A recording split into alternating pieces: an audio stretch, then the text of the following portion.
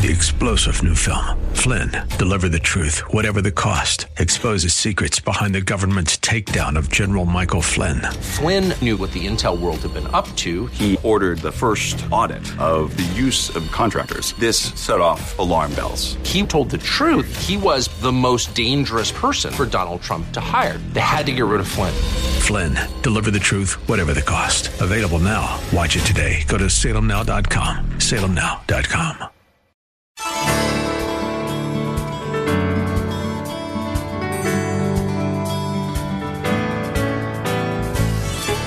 Hello and welcome as we lift up Jesus with Pastor Dudley Rutherford.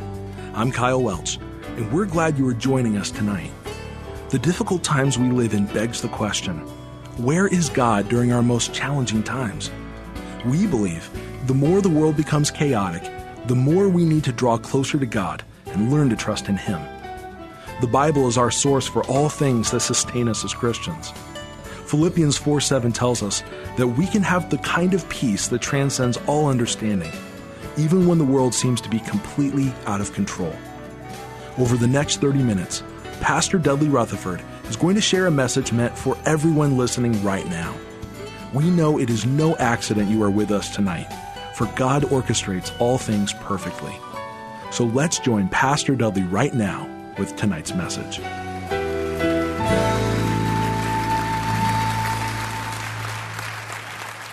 What is the epicenter of the Bible? The epicenter of the Bible is love. The truth that God in heaven sent His one and only Son, just had one, and sent Him into this world as a sacrifice who died on the cross just to express His love to you and to me. When you look at the cross, every cross you see, you should be reminded of the love that Jesus Christ had for you, that He willingly gave up His life. Willingly, He gave up His life for you. Jesus, of course, was a rabbi. He was a teacher. One time he was approached and asked, what is the greatest commandment? There's 630 commandments in the Old Testament. And he was asked, what is the greatest? What is the most important commandment? Jesus said the first and greatest commandment is to love the Lord your God with all of your heart, all of your soul, all of your strength, and all of your mind. And then he said the second commandment is like it, in that you are to love your neighbor as you love yourself. And then Jesus said something interesting. He said all of the commandments hang on these two commandments. In other words, the entire Bible can be summed up that our goal is to love God with all of our heart, our soul, our strength, and our mind, and to love our neighbor as ourselves. And the reality is, if we don't love God with all of our heart, and if we don't love one another, if we don't love this city, we will never reach this city. If we don't love this city. We're going to teach through the 13th chapter of 1 Corinthians. It is called the love chapter. 13 verses where God, everybody say God, not Hollywood, not the romance novelist, not the pornographers, not the astrologist, but where God describes for us what true love, what biblical love, agape love, is all about. Now, I will tell you, the world knows nothing about this love. The world will be drawn to this type of love. The world will sit up and take notice when you and I live according to these 13 verses, and they will give you an opportunity to share your faith in Jesus when you exhibit this type of love. We're going to study these 13 verses, but then I want you to live these verses out for the rest of your lives. Can someone say amen? Amen. This 13th chapter begins with a hypothetical question. It says in the very first verse, let's just say, suppose, hypothetically, that I had the ability to speak 1,000 different languages. I could speak the tongues of men, the languages of men. Let's say I could speak Hebrew and Greek and Latin and Aramaic and English and Spanish and French and Japanese and Mandarin and Tagalog and Korean and Swahili. And not only can I speak the languages of men, I can speak angelic talk. I actually can speak and have the ability to converse with angels, and angels have their own specific language.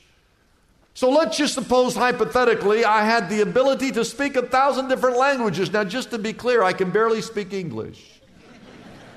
Just so you know. But imagine the speaking engagements you would acquire around this globe. Why, your ability to prove that angels do exist and that you know how to talk to them. And you would make millions on the circuit being willing or able to interpret any and all conversations and languages. And Paul writes, if I could speak the languages of men and of angels, but I did not have this thing called love, I would only be a resounding gong or a clanging what? In other words, all of my words would be meaningless. Write this down. Without love, we produce nothing. It doesn't matter how eloquent you are or how fancy your vocabulary might be or how many languages you speak. While you could speak all day, you would produce nothing but hot air if you didn't have love. Verse 2, he steps it up a notch.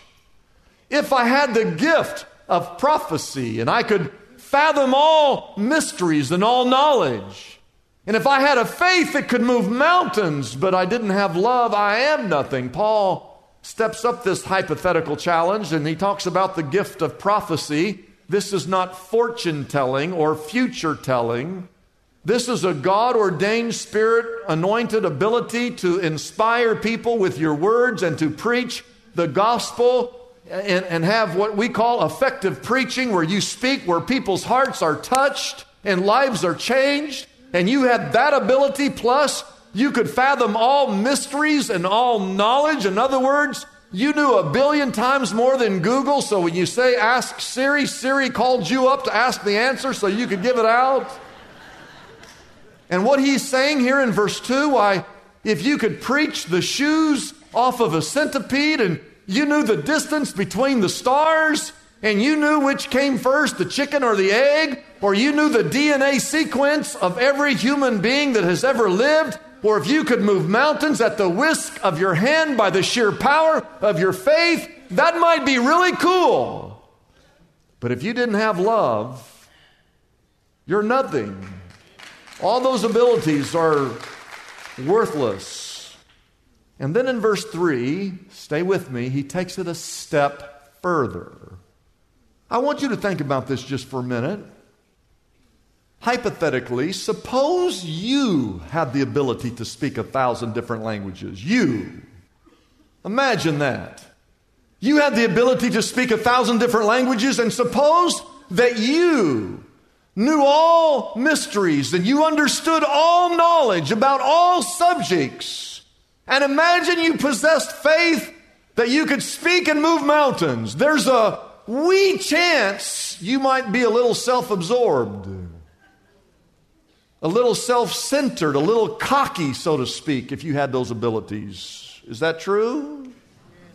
Well, in verse 3, he takes it a step further, because he said, if, and this is a much greater person, if I gave everything I had to the least of these, and I was willing to lay down my life, I didn't just have these abilities, but I was willing to lay down my life and surrender my body to the flames. Paul says, if I did all that, and I didn't have love, that I'd have nothing. Love is the epicenter of everything that is worthwhile. It is the epicenter of everything that matters. Write this down. Without love, we produce nothing, we are nothing, we gain nothing. I have a $50 bill up here. I just noticed it's got a little tear in it. It's a $50 bill. Let's suppose after church I go and buy some groceries over here at Whole Foods, and they take it and they put it in the cash register, and after I purchase my groceries, the manager of the store, there was some electrical work they had done. He takes the $50 out of the cash register door and he gives it to the electrician. And now the electrician, he goes over to the gas station because his truck is low on gas, and he puts $50 worth of gas in his truck, and he gives the $50 to the person who owns the gas station. The gas station attendant takes the money out because his landlord, his lease is up. He needs to pay that bill, and he uses that $50 and he pays his landlord the $50. Same $50 that I'm holding here. And then the landlord, he takes the money and he gives it to his daughter who's in college, and tuition is expensive and the bill is due at the college. And so she takes the $50 and she pays her school bill with that. The university then takes the $50 and gives it to the professor because they've got to pay him a salary for teaching that girl. The professor takes the $50 and he goes down there to Barnes & Nobles and he buys $50 worth of books. And then the owner of Barnes & Nobles, he attends this church, and he comes to church on Sunday morning and puts the same $50 inside the offering plate. And then Pastor Tim takes the $50 and goes over to In-N-Out Burger and sits there and eats $50 worth of hamburgers. No, he wouldn't do that. Pastor Tim takes the same $50 and sticks it in the bank, where it's discovered that the $50 is counterfeit. The $50 went all over the country, but when it comes to the bank where only real values matter, it was deemed worthless. In a similar way, hear me out, it's possible to minister and to use your God-given gifts that God put within you to serve and to minister in all different kinds of ways.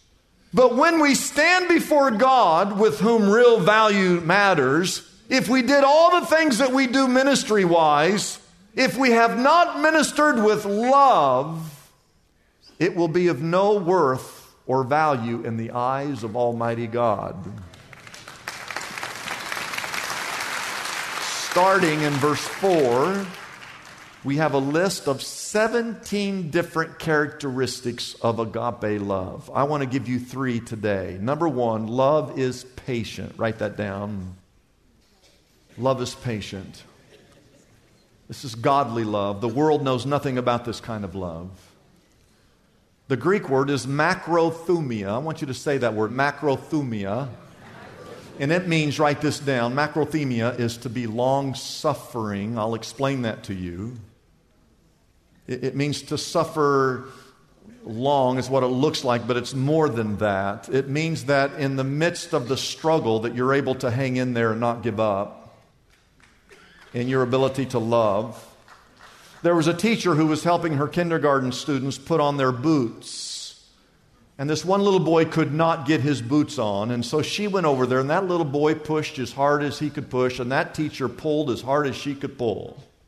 And eventually, they got those boots on. Afterwards, the teacher was sweating. And the boy looked up at the teacher and said to the teacher, "My boots are on the wrong feet."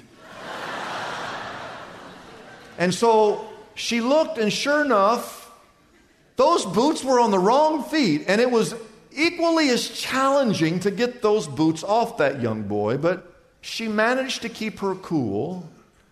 And together they put those boots on the correct feet, and it was still just as difficult. And after they got those boots on the second time, the boy looked up at the teacher and said, "Ma'am, these aren't my boots." She said, "What?" He said, "These aren't my boots." And so she bit her tongue rather than to scream. She said, "Why are you just now telling me these aren't your boots?" They got the boots off, and the little boy said, "Well, they're my brother's boots, but my mom told me to wear these today."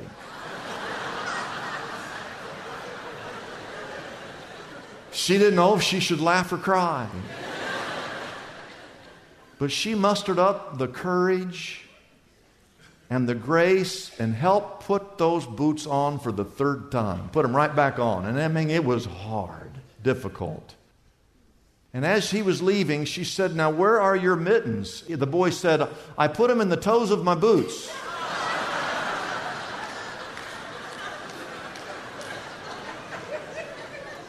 Macrothumia, long-suffering. It means that you are in the midst of a difficult situation, that you don't give up.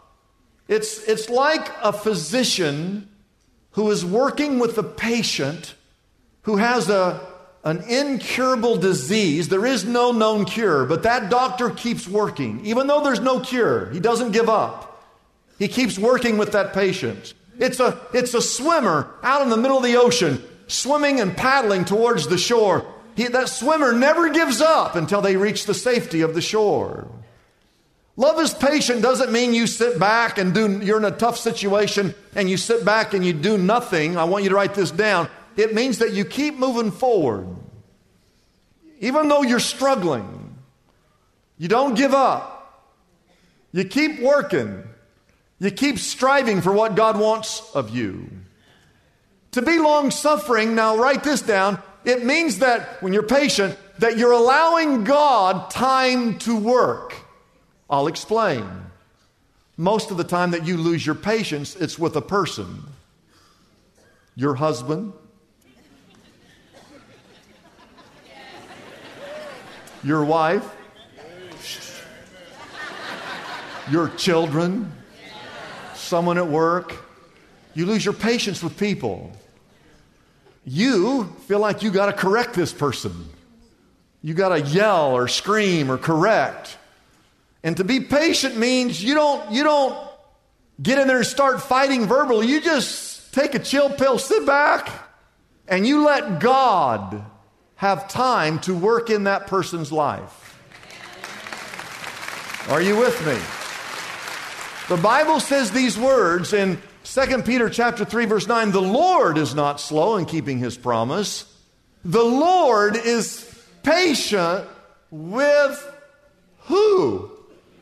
Who? The Lord is patient with you, not wanting anyone to perish, but everyone to come to repentance. I mean, think about how God has been patient with you.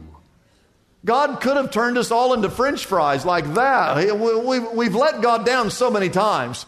And you just think, God, why don't you just turn us all into French fries? You're so upset. But God's patient.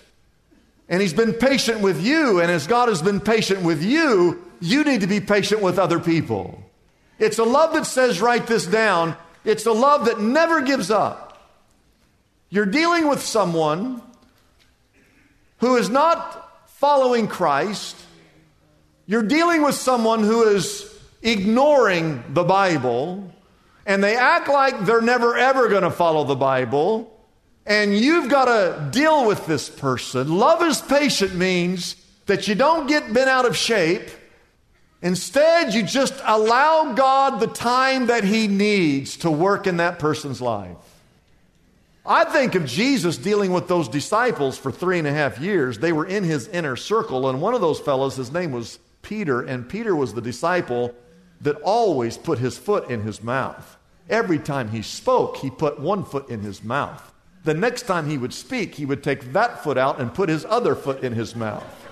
He was the one that cut off that soldier's ear. He was the one that cursed and denied that he even knew Jesus. Now, this guy is in Jesus' inner circle. He's making bad decision after bad decision, yet Jesus is patient with Peter because He knows that one day Peter is going to come to truth and understand who Jesus Christ is and the power of the resurrection. And Peter is the one who eventually stands up on the day of Pentecost and preaches, and some 3,000 people step forward and give their life to Christ. How many of you are thankful that Jesus or God was patient with you?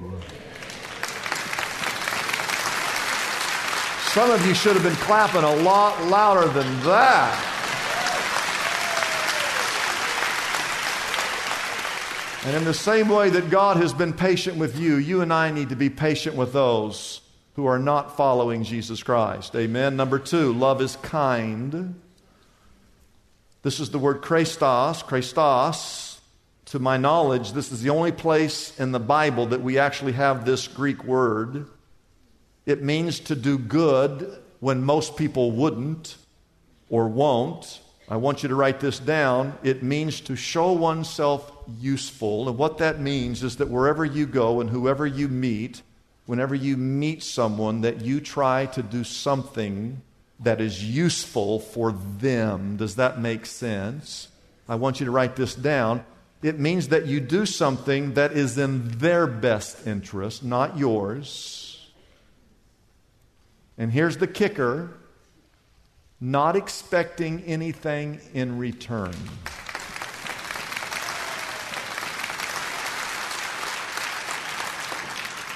Turn over to Luke chapter 6. Go over to Luke chapter 6 real quick. Jesus says these words in Luke chapter 6, verse 32. If you love those who love you, what credit is that to you? Anybody can love someone who loves you. Amen? Jesus said, even sinners love those who love them. You ever seen a bunch of sinners sitting at a table? They're having the best time of their life. They all love each other. Verse 33, and if you do good or you're kind towards those who are kind to you, what credit is that to you? Even sinners do that. Verse 34, Jesus said, and if you lend money to those from whom you expect repayment, what credit is that to you? Even sinners lend to sinners, expecting to be repaid in full. I mean, what good is that? But then Jesus says these words in verse 35. I say to you, love your what? Your what? Your what? The person who's trying to hurt you, the person who is speaking ill against you, the person that's trying to harm you, the person that holds prejudices against you. Jesus said, anybody can love someone who's nice to them. I say to you, love your enemies and do good. Be kind to them and lend to them without expecting to get anything back. Then your reward will be great and you will be sons of the Most High, because God is kind to the ungrateful and to the wicked.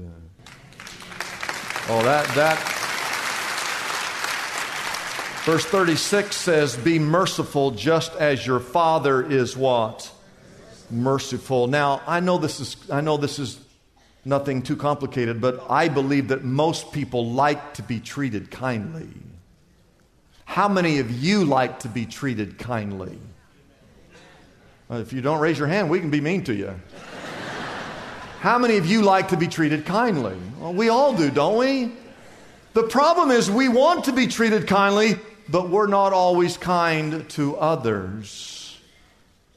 God wrote this phrase, love is kind, because once you have experienced the kindness of God yourself, He wants you to live your life on this earth treating others the way He has treated you. It's a blessing for us to bring this program to you every day. We exist only by our faithful partners who support us through their prayers and financial gifts. If Pastor Dudley's message has been a blessing to you, we would like to encourage you to consider joining in partnership with us so we can continue to be here every day to bless others with this important ministry. Your gifts, whether large or small, are greatly appreciated and go directly to help keep us on the air. You can find out more about supporting us by calling our toll-free number, 888-818-4777. That number again is 888-818-4777. We have operators standing by and ready to take your call. You can also support us by going to our website, liftupjesus.com/reach. That address again is liftupjesus.com/ and then the word reach. If you're like me, you've discovered there are some books in the Bible that are not always easy to navigate through. Like, for instance, the book of Proverbs. Proverbs contains 31 chapters and can be very daunting to go through if you are looking for a specific topic. That's why Pastor Dudley has created the perfect resource to help you with the book of Proverbs. It's called Proverbs in a Haystack, and it is our special offer for everyone listening today. Proverbs in a Haystack removes the challenge of searching through the book of Proverbs. It has over 2,000 topics that easily cross-reference to the exact chapter and verse you are looking for. This invaluable resource can be yours right now for a gift of any size to the Lift Up Jesus radio ministry. You can receive your copy of Proverbs in a Haystack by calling us at 888-818-4777. That number again is 888-818-4777. You can also order this book directly from our website, liftupjesus.com. That address again is liftupjesus.com. We know you will be blessed by this unique resource created exclusively by Pastor Dudley. So be sure to call right now and ask for your copy of Proverbs in a Haystack today. I'm Kyle Welch, inviting you to join us tomorrow at this same time as we again lift up Jesus with Pastor Dudley.